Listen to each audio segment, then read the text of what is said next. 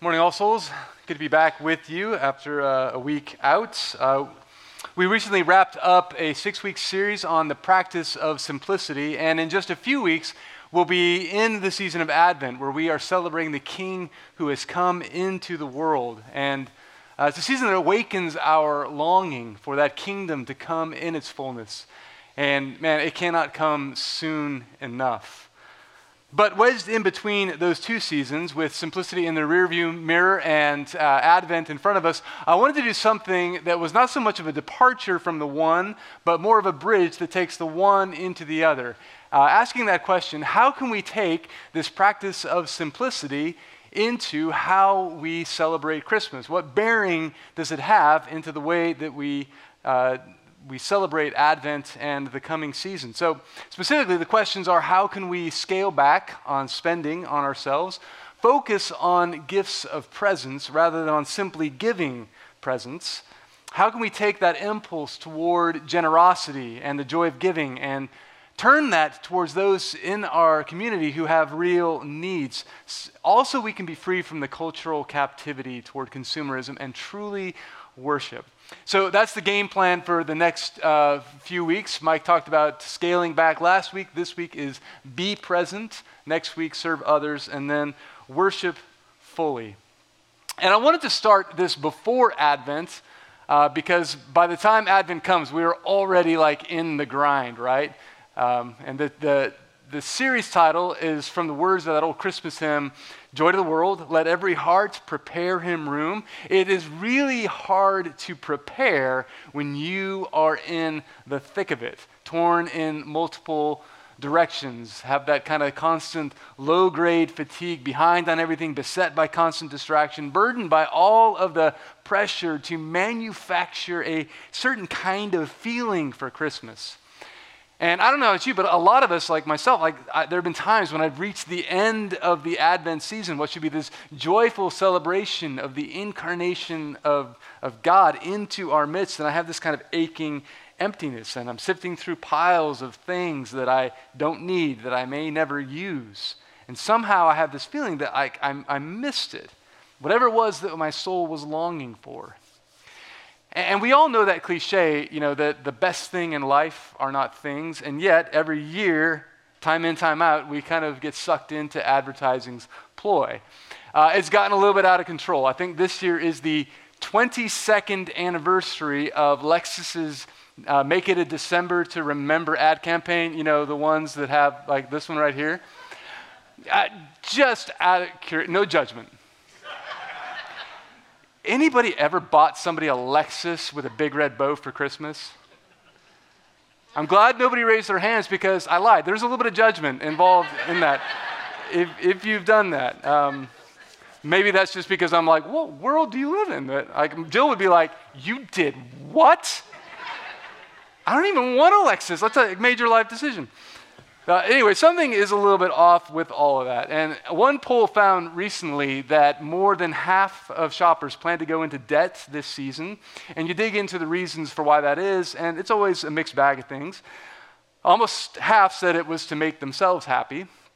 41% said it's to make their children happy. 41% said to make their spouse or partner happy.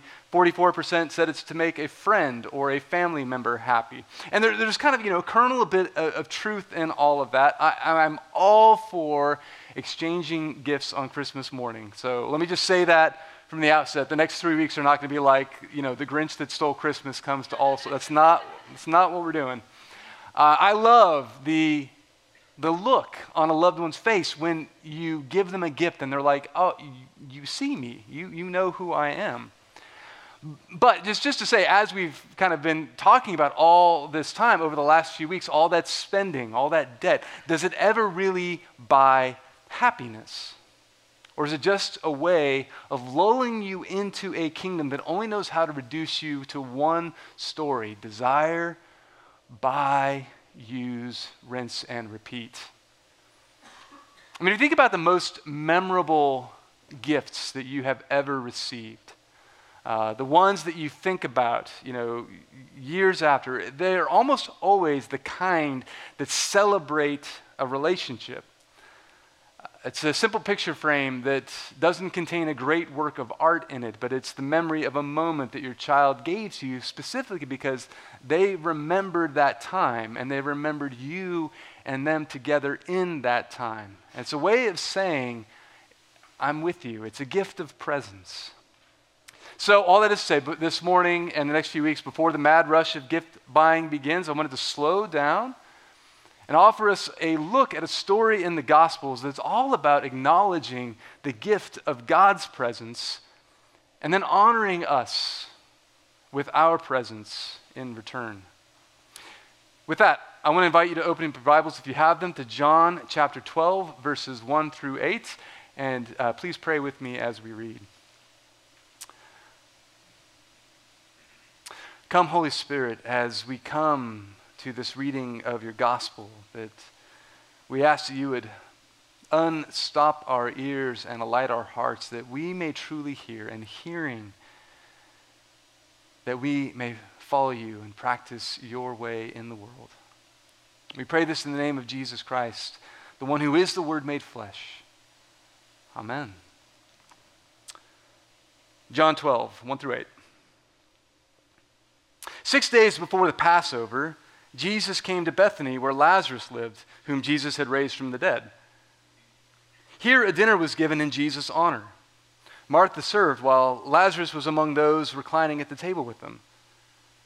Then Mary took about a pint of pure nard, an expensive perfume. She poured it on Jesus' feet and wiped his feet with her hair, and the house was filled with the fragrance of the perfume. But one of his disciples, Judas Iscariot, who was to later betray him, objected. Why wasn't this perfume sold and the money given to the poor? It was worth a year's wages. He did not say this because he cared about the poor, but because he was a thief and a keeper of the money bag. He used to help himself to it, whatever was put into it. Leave her alone, Jesus replied. It was intended that she should save this perfume for the day of my burial. You will always have the poor among you, but you will not always have me. Friends, this is the word of the Lord. All throughout the Gospels, we see Jesus eating in people's homes. One of the things that's fascinating about him, this picture that emerges from the Gospels, is that he was equally at home among the poor as he was among the rich. The Gospels portray him eating so much, in fact, among the upper crust, that the Pharisees accuse him of being a glutton and a drunkard. And then when he began proclaiming the reality of the kingdom, he was supported by a group of donors, some of whom must have been wealthy. There was enough money that one of his disciples, Judas, needed to manage the budget. Spoiler alert, that didn't work out so well. But people recognized that Jesus was significant all throughout his ministry. At some point, he was given a robe in fine purple that was one seamless garment from top to bottom. It was worth so much that the soldiers gambled for it at his crucifixion. And so Jesus was not unaccustomed to wealth. And yet he lived in the tension of acknowledging that this world and everything in it was created good by God. It was meant to be enjoyed and meant to be shared with those in need. And that tension is right here in this gospel scene. John paints the picture like this. Jesus is sitting down to dinner with Lazarus and Martha and a bunch of friends. It's only a few days before he will gather his disciples together in an upper room for one final meal before being led off to trial and the cross. And for all intents and purposes, it's just an ordinary meal. And then suddenly, Mary, the sister of Martha and Lazarus, comes into the room, takes a full pound of the finest perfume, and pours it all over Jesus' feet. I don't know, like if that's a lot of perfume or not. I mean, maybe you will find yourself stuck in a few days, a few weeks from now, a few days before Christmas, looking for a gift. You might be a little bit disoriented. You might go into a mall and the fragrance section of a department store. There's all these products and sizes that you haven't heard of and bottles that have shapes that you don't understand. And you might be asking the question, I don't know, how much is appropriate? How much perfume should I get? Like, I don't know, is a pound of perfume the right amount? Like, how many pounds is the right amount of pounds of perfume? So I asked Siri about this. Turns out they sell the stuff by the ounce. A pound is just like an astronomical amount of perfume. Anyway, Judas and all the disciples are there. They're hanging out in the back of the party, kind of seeing what's going on, keeping an eye on the scene. He sees Mary, and he just like loses it. He takes one look at it and says, yo, that was like 300 denarii worth of perfume just wasted. And all the other disciples are like, dude, you seem to know an awful lot about the market value of perfume. Like, what's going on here? But let's just do a little bit of math. A denarius was an average daily wage in the Roman world. If you were to translate that, actually, Renita Knight told me in between services, she looked it up, that a pound of nard would cost about $40,000 today. Ton of money, right? So that's a lot of Chanel number 5, like just going out onto the floor. And you can kind of see Judas's point, right? This is a crazy amount of money. Now imagine the tension that's in that room. First of all, like you've got somebody carrying in something that expensive in the first place. That's going to raise a few eyebrows, right? Like, look at you. And then the scent of that much perfume while you're trying to eat.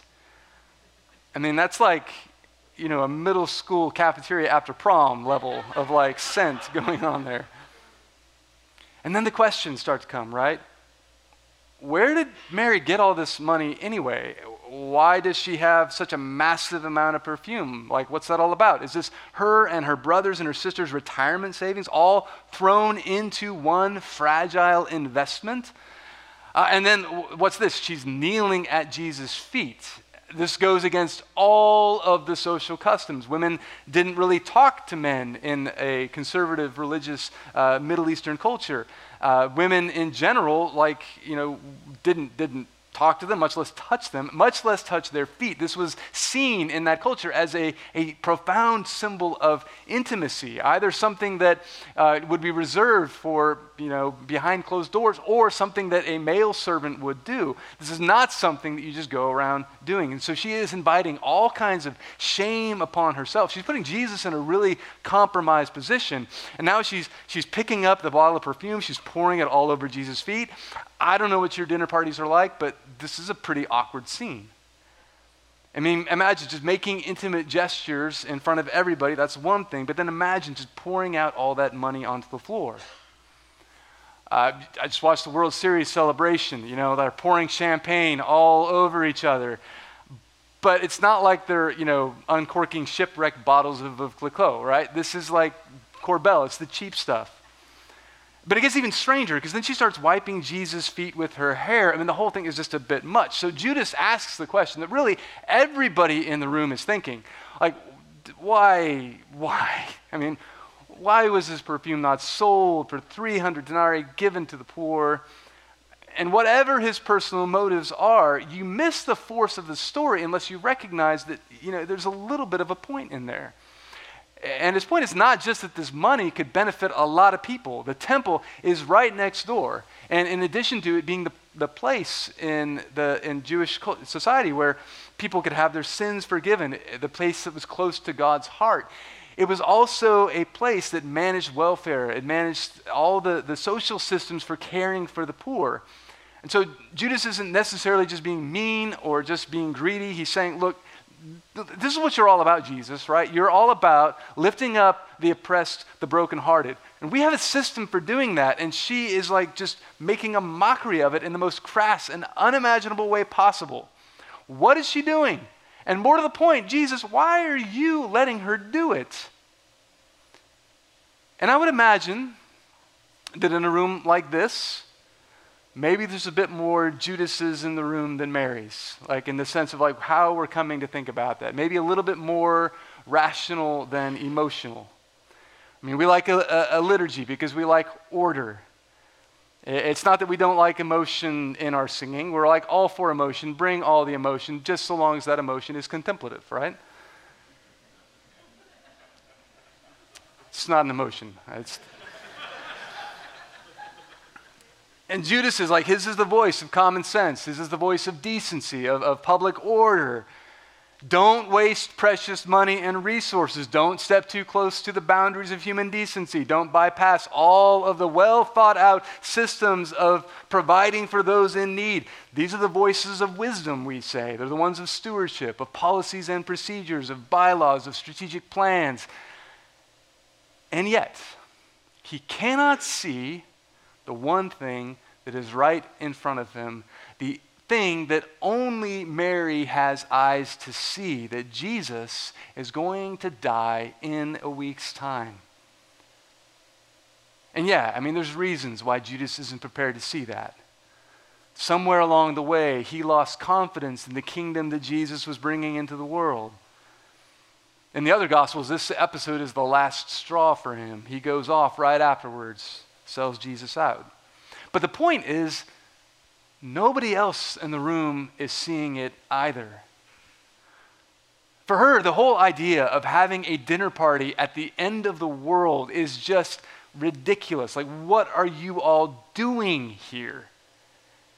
Like, don't you see what is happening? The kingdom of God is in our midst, and you're all carrying on like it's not a big deal. And the thing is that Jesus goes unrecognized. This is one of John's favorite themes all throughout his gospel. At the very beginning of it, he writes this: the true light that gives light was coming to everyone, was coming into the world. He was in the world. And though the world was made through him, the world did not recognize him. God became present into the world. And nobody hardly blinked. And so Mary's like, maybe I got to do something crazy just to get your attention. A while back, the Washington Post ran a story about a familiar scene. A man sat at a metro station in Washington, D.C. He took out his violin case and started playing. And he did so for about 45 minutes. It was a cold January morning. He played 6 Bach pieces. It was during the morning rush hour, and so about 1,000 people came in and out, mostly on their way to work. And after 3 minutes, a middle-aged man noticed that there was something going on, and so he stopped for a few seconds, acknowledged, and then went on his merry way. A minute later, the violinist got his first tip. A lady put $1 in his violin case without breaking a stride, going on her way. And then a few minutes later, someone stopped by to listen, and then after a few moments, looked at her watch, realized, clearly I'm late for work. I gotta get on my way as well. In the Post, the way they told the story, the one who stopped and paid the most attention was a 3-year-old boy. He had to fight against his mother, who was taking him, kind of shuffling him off to one destination or the other. But the boy kept stopping, digging in his heels, looking at the violinist. And so the mom stopped for a few moments, but then eventually tugged him away. And the whole time the boy had his head turned back, looking at the violinist. During his 45-minute session of these 6 songs, 6 people stopped for a little while. About 20 gave him money. Total haul for the day was about $32. And while he finished playing, at the very end of it, things just went back to normal. No one applauded. No one noticed. Soon, the kind of mechanical sound of the subway just kind of came back.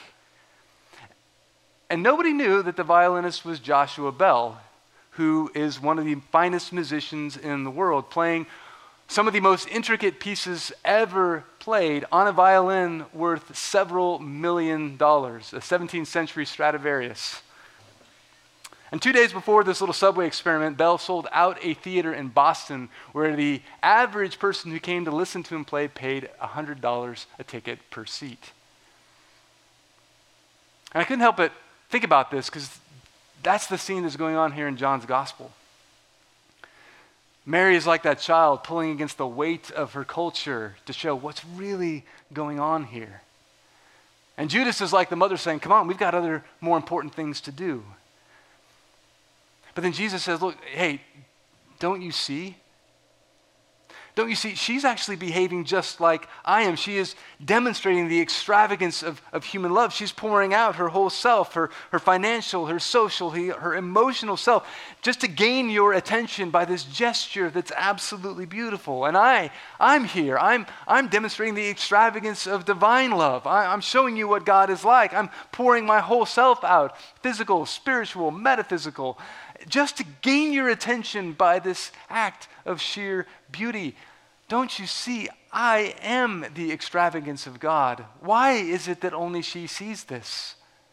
Because if you don't notice her, you sure as heck aren't noticing me. Jesus is like that child on the subway, pulling on our sleeves to show us what God is up to in the world.